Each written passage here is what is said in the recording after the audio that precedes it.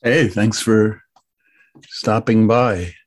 My name is Josh, Buddhist pastor, Dharma Punks, New York, since 2005, 17th year, having the honor of giving these weekly Dharma talks. And for those of you new, welcome. The general format is I ramble on for about 35 minutes generally on some subject or another. And then there's a meditation where we explore some of the tools, Buddhist insights, therapeutic modalities, whatever we've been discussing, we put it into practice. And then at the end, there's an encouragement to ask questions so that we can have more of a dialogue. And then that's it.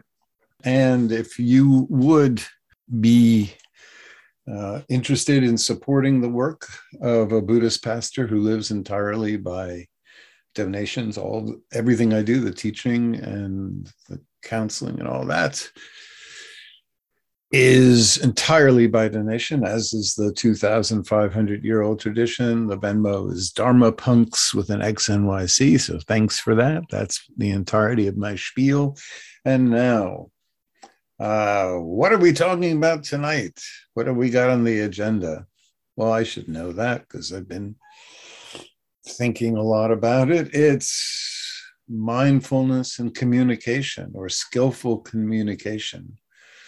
And tonight we're going to be focusing on ways to communicate through conflicts, or also to convey needs, set boundaries, difficult conversations that are important, and just maintaining secure attachment and friendships.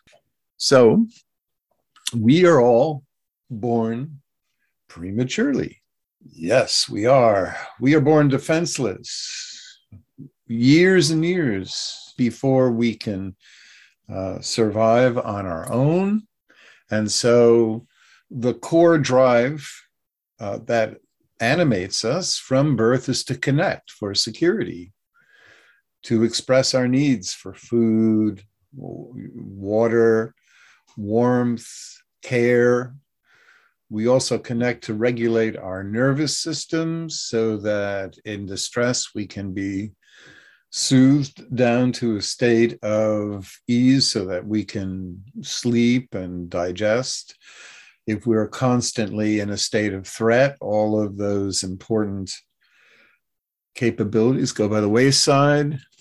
And we also attach to others for learning how to develop the capabilities that will allow us to forge important relationships and to survive and thrive in the world. So we seek modeling from others.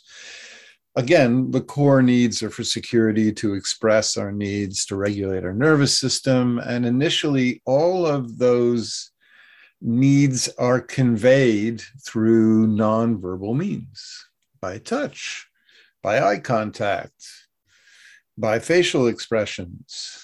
As children, we cry and wail when attachment is withheld, or attunement or attention is withheld. If our caregivers lose, or not lose interest in us, but pay attention to something else, we make attachment cries. And we also establish connection through gestures and body movements. And we express delight and laughter when eye contact is positive and we feel a sense of safety. So all this means that connection is fundamentally nonverbal and innate. It's not cognitive.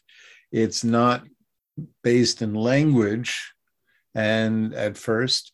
And while we eventually in adult life try to establish our connections through language, the dominant way we form impressions about others and convey our self to others remains nonverbal throughout the entirety of our life. As Bowlby, the great psychologist, said, from cradle to grave, we are expressing nonverbally who we are, what we need, what we're experiencing through nonverbal means. And many, many contemporary important psychologists and neuropsychologists, such as Alan Shore and Dan Siegel, and so many others. I can't remember her name, of sensory motor psychotherapy, and so many others talk about how fundamental nonverbal communication is to sustaining relationships. We are, in fact, primed by evolution to make snap judgments about another person's intentions, how they regard us, without relying on words. In fact, for the bulk of human evolution, there was an excellent chance that people you would encounter would not be able to express themselves in the same language. It's only a rather recent development that in our species that we share similar languages that can convey attentions. But over the course of our evolution, we are primed to make judgments about another person's friendliness and utility without relying on words, and we don't even realize we're doing it, but it's fundamental to how we establish our impressions of others. And it remains nonverbal in so many ways. Imagine yourself meeting a friend at a coffee shop, and your friend storms in, doesn't make eye contact, doesn't acknowledge you, stares out the window, but when you ask, says, "I'm fine." So what do you believe? Do you believe they're fine? Or do you give primary weight to all the nonverbal cues that are telling you otherwise? Well, of course, you would conclude that something has angered them, that they're in a state of resentment or ongoing agitation, and you wouldn't believe or take into account their verbal utterance. You might understand simply from it that they don't want to talk about it, but you wouldn't believe that they were fine. And throughout the courses of our relationships and friendships, we are far more keyed into the nonverbal signals to get a sense of how we stand in relationship to others. As a social species, we are forever anxious about the status of our tribal bonds. In fact, we have a dedicated region of the anterior cingulate cortex, which you knew, fundamentally, which is focused on how other people regard us. And wonderful studies by Naomi Eisenberger in, I don't remember, maybe Stanford, I can't remember which California university, where she developed a program that simply removes attention from an individual. And in fMRI scans, you can see the anterior cingulate cortex lighting up the moment people stop making eye contact or regarding us. It's actually done with a game that was programmed, but when the anterior cingulate cortex lights up, the serotonin levels eventually drop. We stop feeling secure. We become anxious. Many different processes start up. So we're anxious about our tribal bond, and we have a fundamental need in social interactions outside of work to disclose our internal states, which means our affects and our emotions, to others, to receive what's called mirroring, which is not someone saying, "Oh, I feel exactly the same way you do," but actually their facial expressions, their body language, their tone of voice in some way mirrors back or reflects back the emotional state you're in. There's nothing more discordant than expressing something vulnerable and having someone in a flat tone say, "Oh, that sounds very hard," that doesn't, you don't believe it. You won't, it won't in any way make you feel alleviated. And we express our internal states to others primarily through all these affects, these gestures, our body language, our tone of voice, and then finally through language, because we're anxious that our feelings and emotions might lead to social rejection or loneliness or abandonment. And so we are primed by, as a social species, to constantly, even though we're not aware of it, disclose through talking about stories, talking about our days, talking about things that have created an emotional response. We talk because while we're doing that, we're displaying our emotions, and unconsciously we are seeking people to mirror back those emotions so that we feel safe in the way we are responding to life, that other people will accept the way that we are processing the events of our day. So when emotions are met and mirrored by others, when people pay attention, when their affects, if we're sad, their affects change to one of concern, or if we're happy and joyous, they smile and express delight, then what happens is our autonomic nervous systems are switched into what's called ventral parasympathetic, which is simply, as Porges notes, social engage. We can rest, we can joke, our serotonin levels go back up, our anterior cingulate cortex stops being active in terms of expecting abandonment or rejection or anything like that.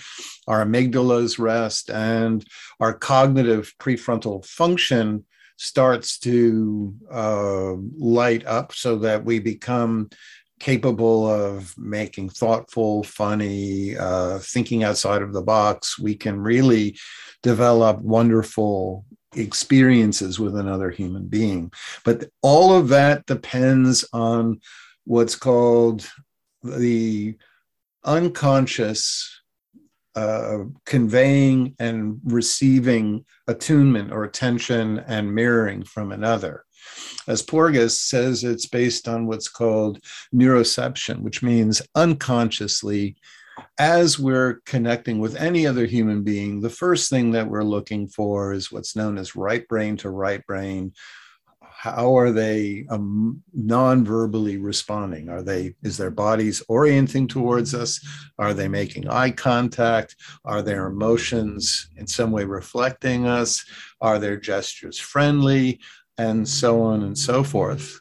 One clinical psychologist, Linda Graham, notes that when another person is available and emotionally attuned and empathetic, and reciprocally communicating through us, through gestures and expressions, everything from joy, happiness, and connection becomes possible. Yet by the time we are adults, we sadly rely more and more in exclusively text-based, email,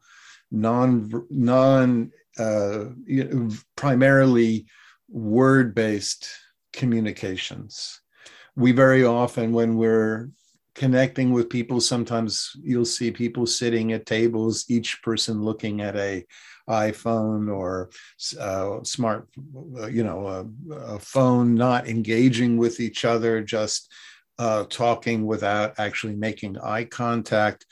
And what this does is limit human connection to left hemisphere dominant processes, which tend to, one, separate us because the left hemisphere is interested in what sets us apart.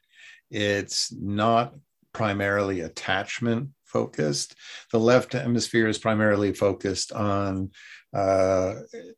one, expressing ideas only, but not in any way securing emotionally rich interpersonal interactions. It's disembodied, it's thought-centered, it's unaware of feelings, and it in no way can make people feel understood. In fact, when studies are done of people trying to seek attachment through or connection through non-interpersonal direct interactions, there's very little, if any, affect regulation that occurs. If you post something and people say that's great, it will raise your dopamine levels for a short period, but serotonin, forget about it. It's not going to go up. So, and when in interconnections with people, our words are received with critical or judgmental remarks, it actually can activate the sympathetic nervous system, which keeps us in hyperarousal, agitation. It escalates affects, but words are alone are not enormously effective in downregulating. They can cause attachment wounds, but in terms of repair, not as successful, to say the least. Gottman, one of the most important couples therapists and clinicians on in terms of interpersonal attachment, notes that when couples and friends respond to each other's bids for attention is when you say or do or you make any gesture that's unconsciously trying to get attention from a friend or a partner. If your partner responds 86% of the time, that relationship will be sustained. I don't know how he got to the exact number 86% of the time, but it's a pretty high level of responsiveness we need for a relationship to be effective. And when Gottman says responding to a bid, it's not really someone saying, not looking up from a phone and saying, how was your day? Or, just mumbling a response when spoken to. It's literally responding to a bid for attention is putting down a device, orienting towards a person, and literally making that nonverbal connection.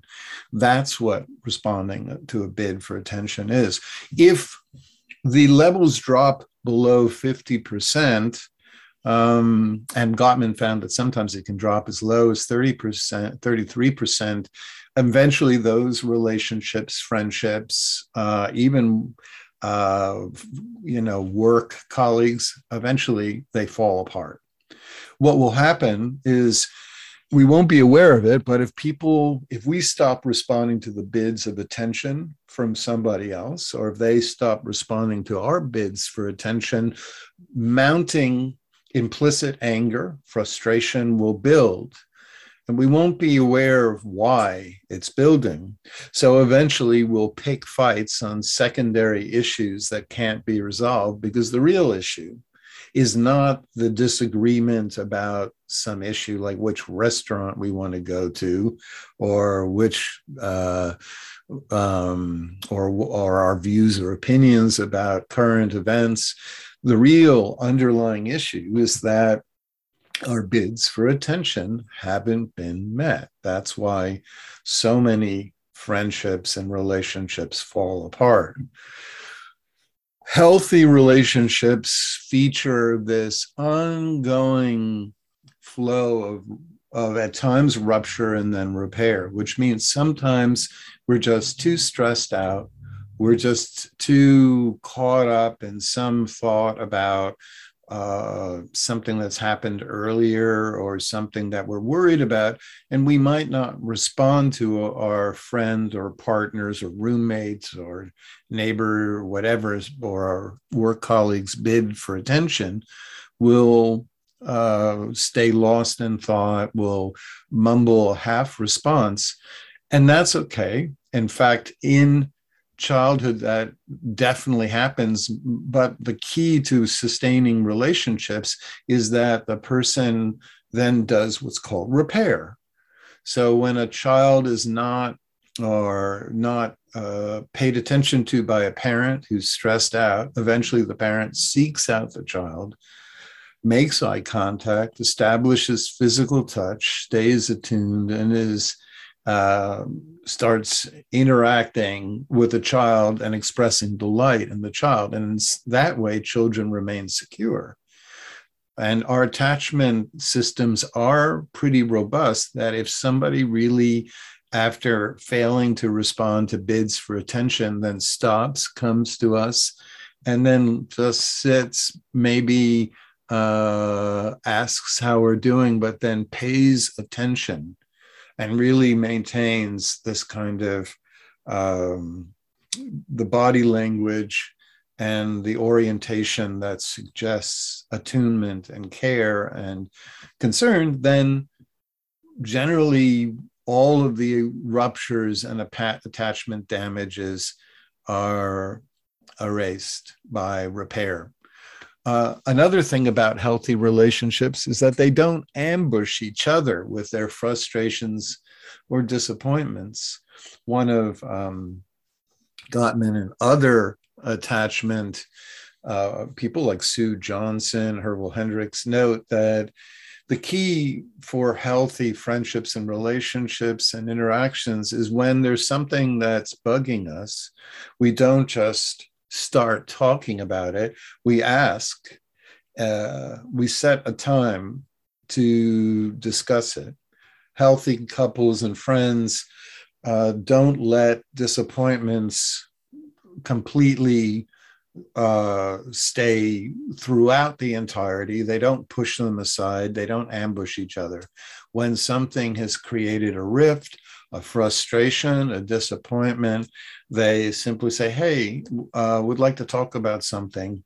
When would it be okay by you? So there's a mutuality, there's an agreement, but it's not left to fester or pollute the entire relationship, nor is it something that we just decide then and there we're going to talk about it. So we don't ambush others. Now, the concept of mindful communication, while it's very big today and it's expressed in the work of many Buddhist teachers and psychologists, and I'm not the only one rambling on about it. There's a lot of really wonderful people who talk a lot about it, from Ajahn Sucitto, Tara Brach, Gregory Kramer, etc. But it all goes back to the original teachings of the Pali Canon in Samavaka, I think it is, which means right speech. And it's part of the Eightfold Path, which is the very foundation of how we act in regards to others and how we comport ourselves if we want to be, for that matter, someone interested or oriented towards Buddhist practice. So the Buddha said, and I'm not going to be able to quote it exactly, but it goes something like, one is well-spoken when one speaks truthfully towards a useful end and at the right time. We don't use or engage in words such as you don't know what's true, you're wrong, etc. But again, the key questions the Buddha suggests we ask is this true? In other words, we don't ever interact with someone with the intention of lying, deceiving, manipulating. Is it useful? And that might also mean, does it need to be said by me? Useful means that it will in some way help reestablish a bond, or it might be information that we believe will be helpful, but is not meant to simply put someone in their place or cause any harm. And is it the right time? Very often this requires not just feeling this need to immediately speak or to get across the point, but just to ask ourselves, is this person really ready right now to have a dialogue on this? We don't want to push it off forever, but it's definitely worthwhile to bear in mind these three primary concerns. Is it true? Is it useful? And is it the right time? So, in contemporary Buddhist approaches to mindful communication, the first thing that we do is we settle and relax, which means we let go, or we address the fidgetiness, the busyness, the momentum. I need to get somewhere. I have to keep to a schedule. I have to get things done. And we start by just having a nice, relaxed, full series of breaths. We relax our bodies. We soften our bellies. And we get to a place where we can really listen, where we can really be with another person, even if their affects are one of resentment, anger, grief, despair, really uncomfortable affects to be with.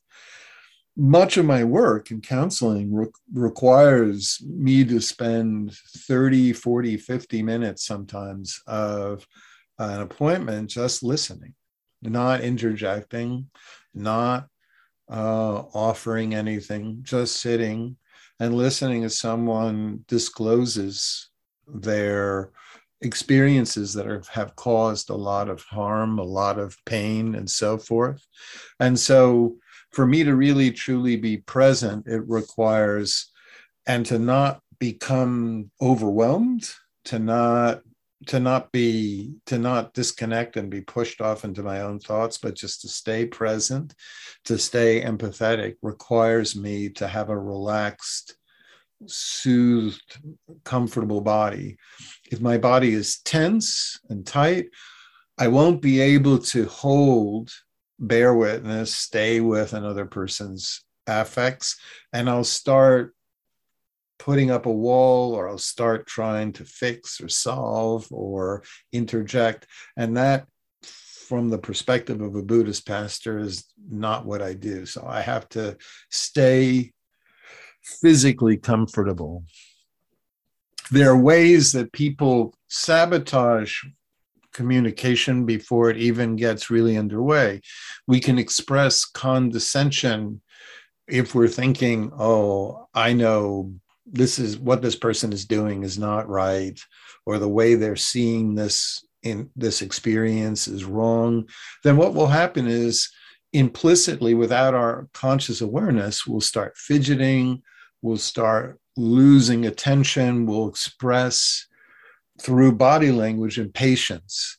And then the other person will neurocept, unconsciously read that we are no longer receiving openly without judgment what they're saying, and they will ramp up their emotions. They'll become more frustrated, or they'll give up.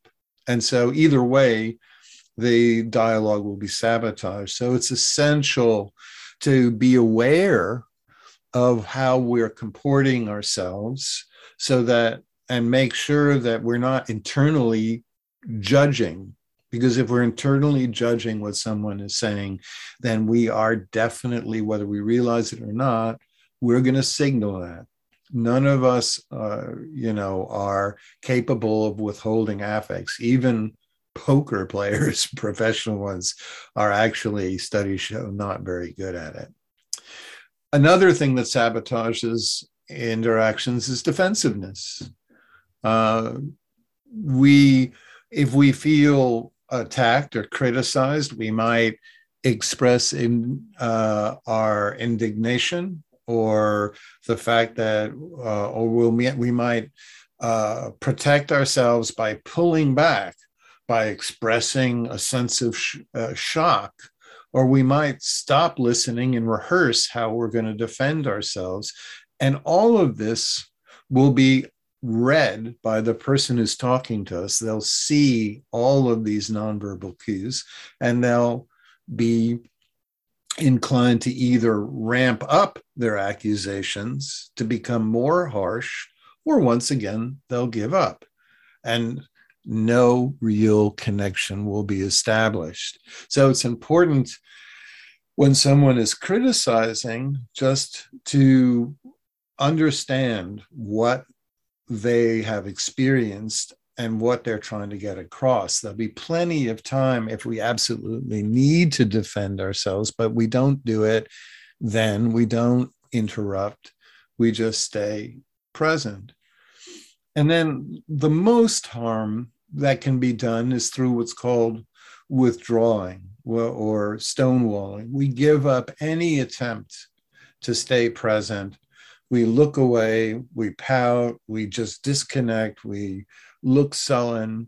And if that's the case, essentially, not only will the connection have failed, it will actually lead to even greater disruptions in the attachment or friendship bond. So the way we don't automatically go into a withdrawal is by, again, staying physically relaxed, breathing,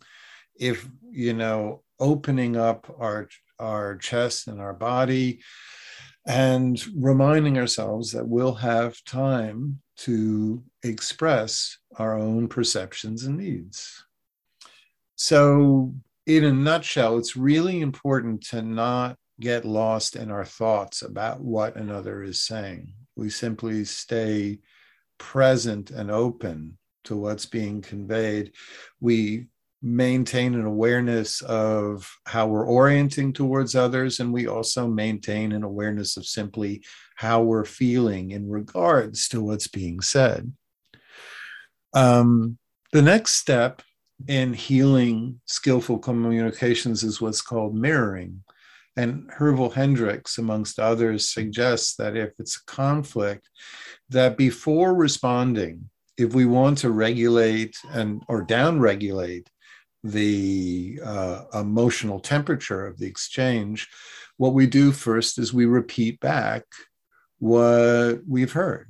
I think you said, or am I right if I say that what you've experienced is that you don't feel heard or prioritized by me, or that you feel that I haven't taken you into consideration. And if I get that wrong, could you help me understand what you're expressing? When we take the time to not only emotionally mirror, but then repeat back their verbal utterances, you'd be surprised at how quickly people begin to the temperature of the exchange begins to settle very quickly. Human beings really want to have their internal states be mirrored back, primarily non-verbally, but also verbally as well. So it's also helpful to validate where possible. We might not agree with what another has said, but it's still, we can validate their feelings. Given what you shared with me, I understand why this is important to you or why you feel hurt. We might not agree that we've done anything wrong, but we acknowledge that from how they've perceived the interactions, that we understand their feelings. That makes another person feel much more connected, much more heard. And it doesn't mean that we're necessarily apologizing or acknowledging that we've done wrong, but it does so much in validating their affects to establishing a bond. Now, mirroring essentially de-escalates tension.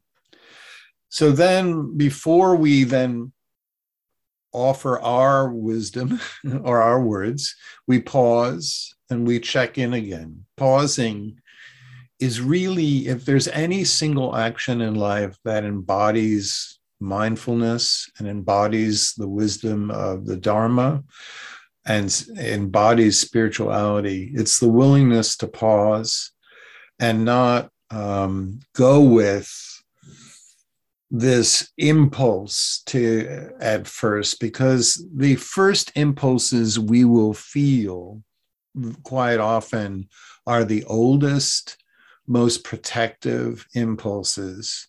If in our childhoods we often felt judged or engulfed or abandoned or criticized, we'll very often hear that in what other people are saying, and we will just respond defensively. So what are defensive responses?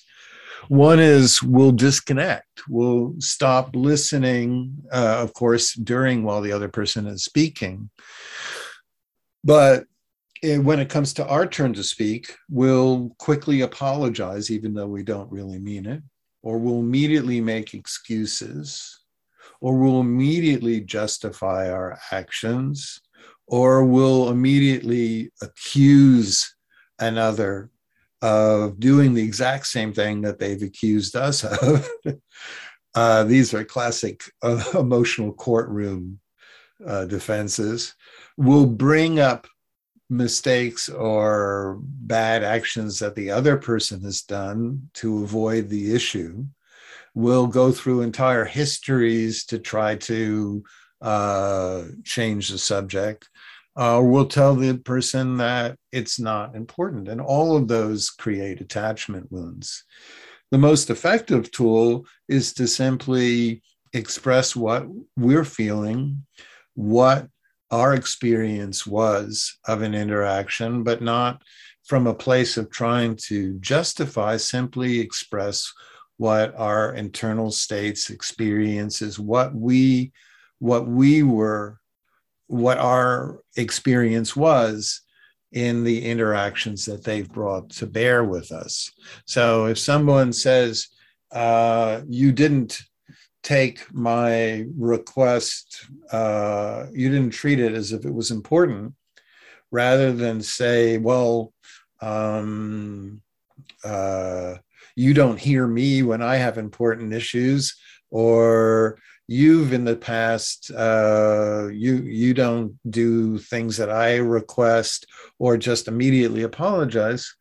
Rather than from making an excuse, we simply say, so at the time, what I heard was this, and I understood it to mean that it was something that you wanted to address, but that it wasn't essential. And I felt that it was something that we could address at another time. We share internally what we perceived.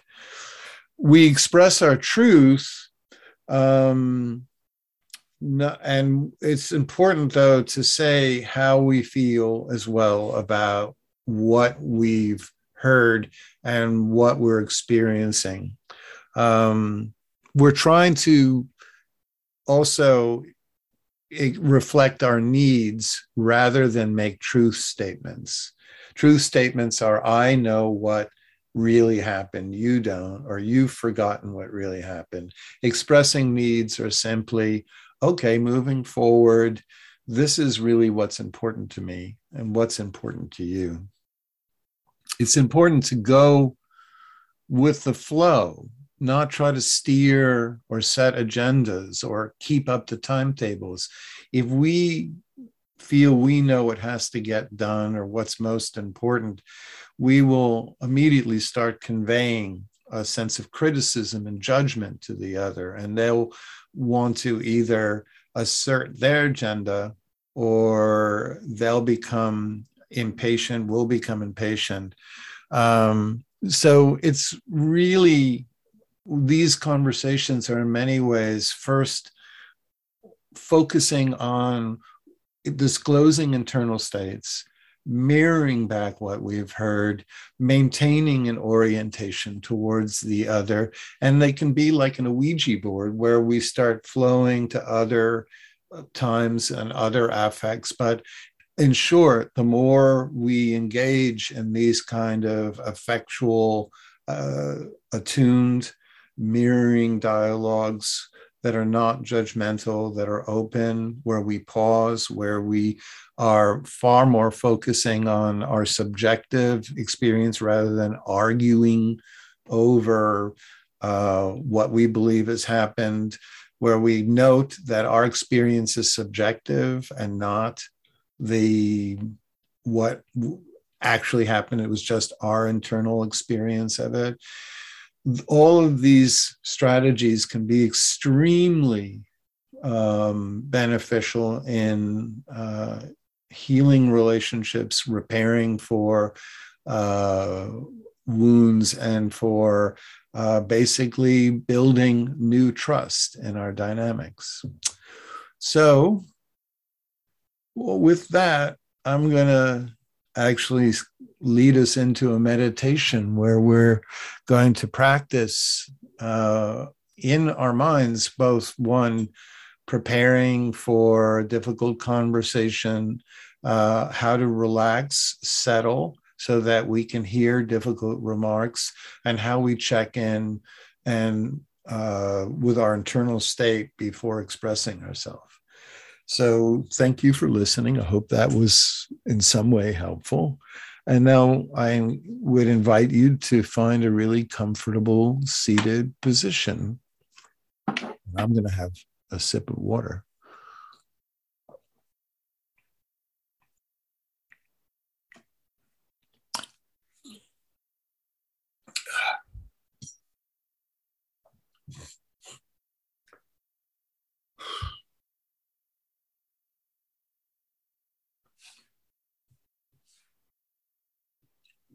So let's let go of everything we've just heard. If you want to hear it again, it'll always be on the podcast. So no need to remember it. And just bring your attention to your internal experience, your how you feel right now being in a body, what needs attention,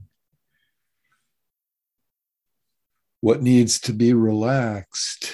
Right now, for me, it's the shoulders need to be a little bit oriented and need to find a more comfortable position for my feet. That's nice. And just finding a nice position for the head in alignment with the body, whatever feels appropriate.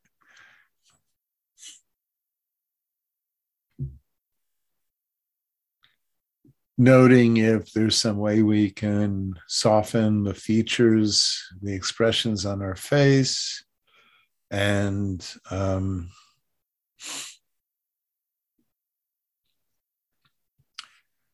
it's always nice to have those really relaxing, soothing, long inhalations and exhalations where we get out of the impatient breathing, the breathing that underlies, I need to get all this stuff done in a short period of time, where we really open up to living in life without a timetable or schedule. We just settle into the body and offer whatever it needs. Belly breathing is always really effective as a way to downregulate many of our nervous systems. Many of the monks and nuns I was fortunate to study with often talked about belly breathing is the key to establishing samadhi, states of ease and concentration. So breathing into the belly, just feel your belly if you'd like, expand with the in-breath and soften with the exhalation, feeling the energy surging up into the from the belly to the chest with the inhalation, and then releasing down into the belly, if you like, with the exhalation. Sometimes I imagine I'm breathing literally, the belly is what's inflating with air, and then very slowly softening. And the body is our gateway to the present, to ease, to escaping the torrent of thoughts that cause us so much pain and distress, our worries. The fastest way out can be very often just lowering awareness into the body, note what needs to be softened, releasing any tension in the face, letting the shoulders hang and the arms hang. Finding a comfortable expression on your face. Don't try to force a smile, but whatever expression is available to you that feels most easeful.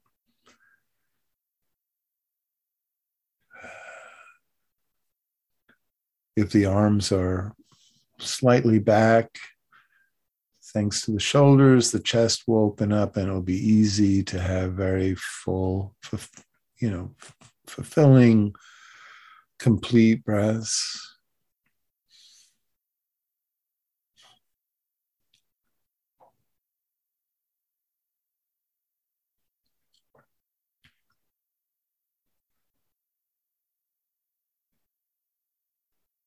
Really slowing down.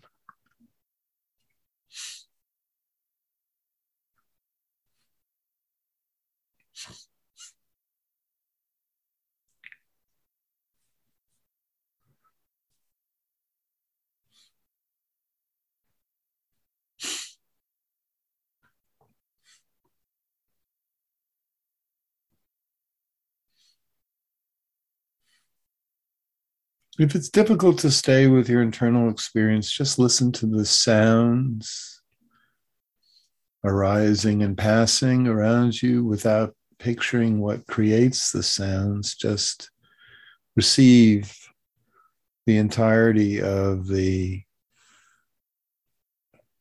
environment around you, or you can bring to mind an image that's soothing, a place where you feel safe.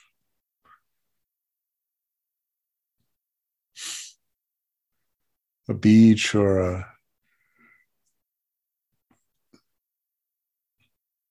place in the woods or a vast expanse, or just a very simple repeated phrase. May I be happy, peaceful, free of stress, or an even simpler phrase, I love you, keep going.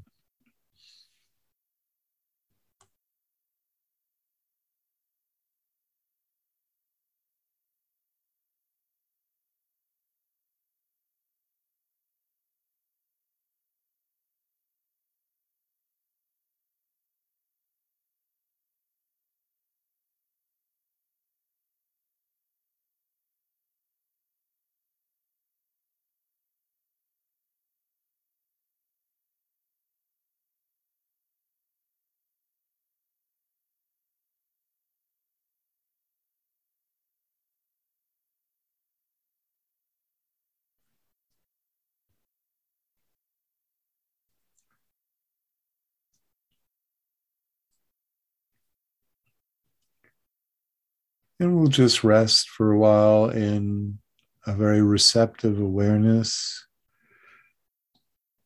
a very kind, compassionate awareness.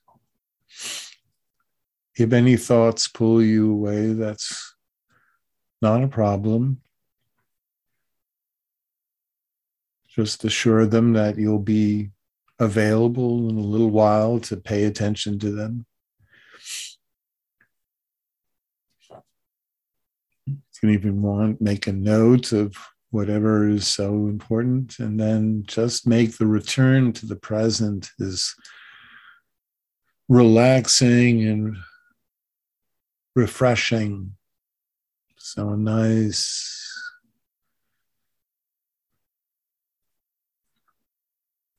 complete in-breath and out-breath, finding the most easeful sensation in your direct experience.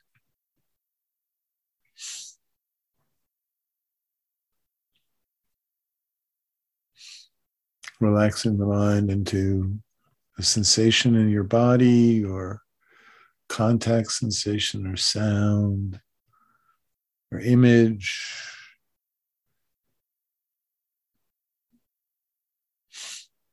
And if every time you return to the present, you make it as judgment-free, soothing, then you'll have a way throughout the rest of life to disconnect when thoughts become overwhelming, filled with worry or catastrophizing. You'll have practice disconnecting and returning to the present. And what greater gift to yourself.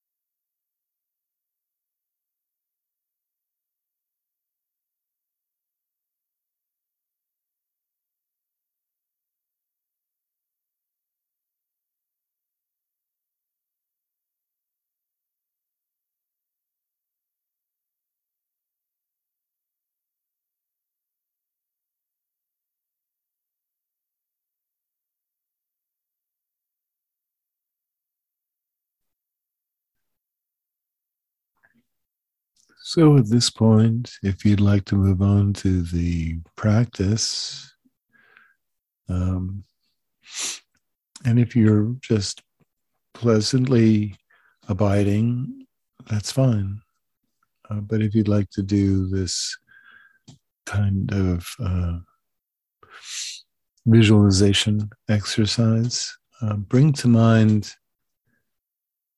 a conversation that you've either been putting off or not looking forward to, even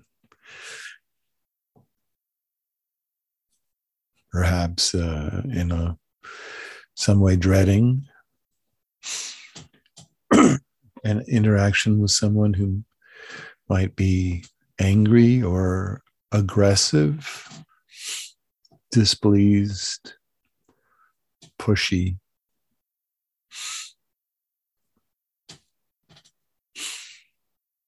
And then imagine if you have a capability of visualizing. Some people really struggle to visualize scenes, and that's okay. But if you can just visualize this individual sitting in proximity, maybe outdoors or in a coffee shop or someplace where, or on Zoom, someplace this conversation might occur. And while you visualize the setting, or just open to this idea of this interaction, see if you can soften your belly, keep your body relaxed, keep your breath as comfortable as you can, your expression impassive but curious if that's available. And then, without being too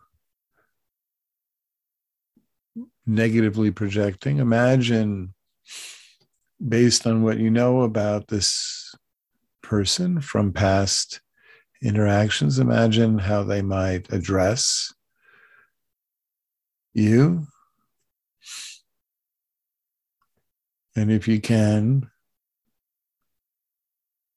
while either imagining their facial expressions,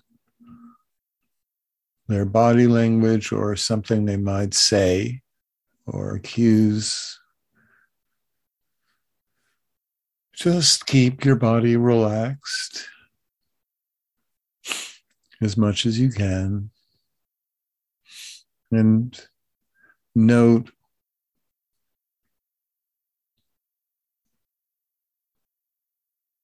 whatever you in this exercise might expect them to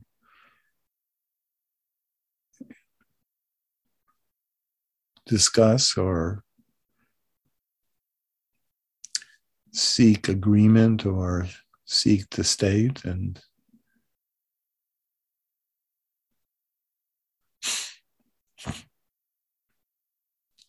then in our mind, we can simply even practice what it would be like to mirror back without criticizing, judging, defending. It would be like, I hear you saying that you feel, or that you experienced me as.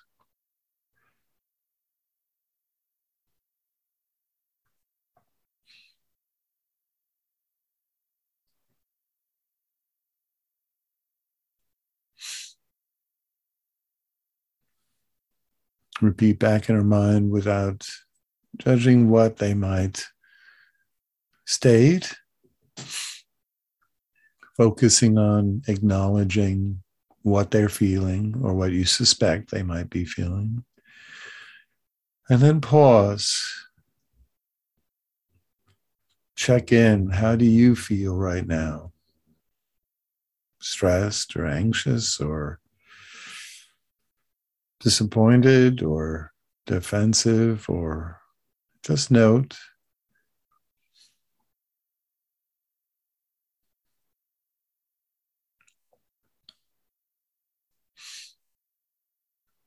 And just when we're ready,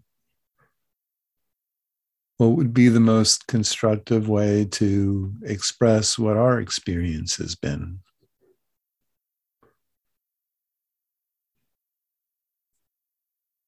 Without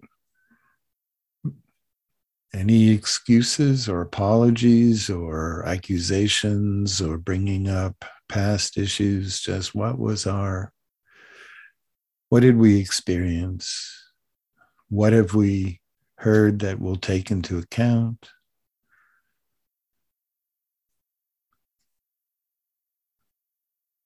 What do we really need them to know about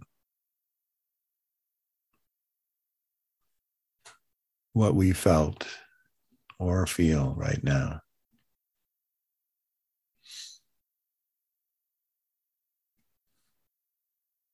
Keeping the body relaxed, softening the breath,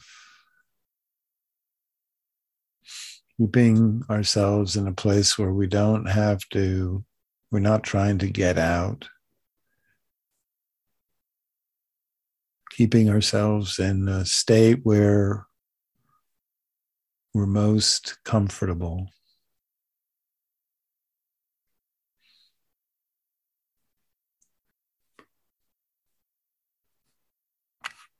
There we have it. That's an example of how we would go about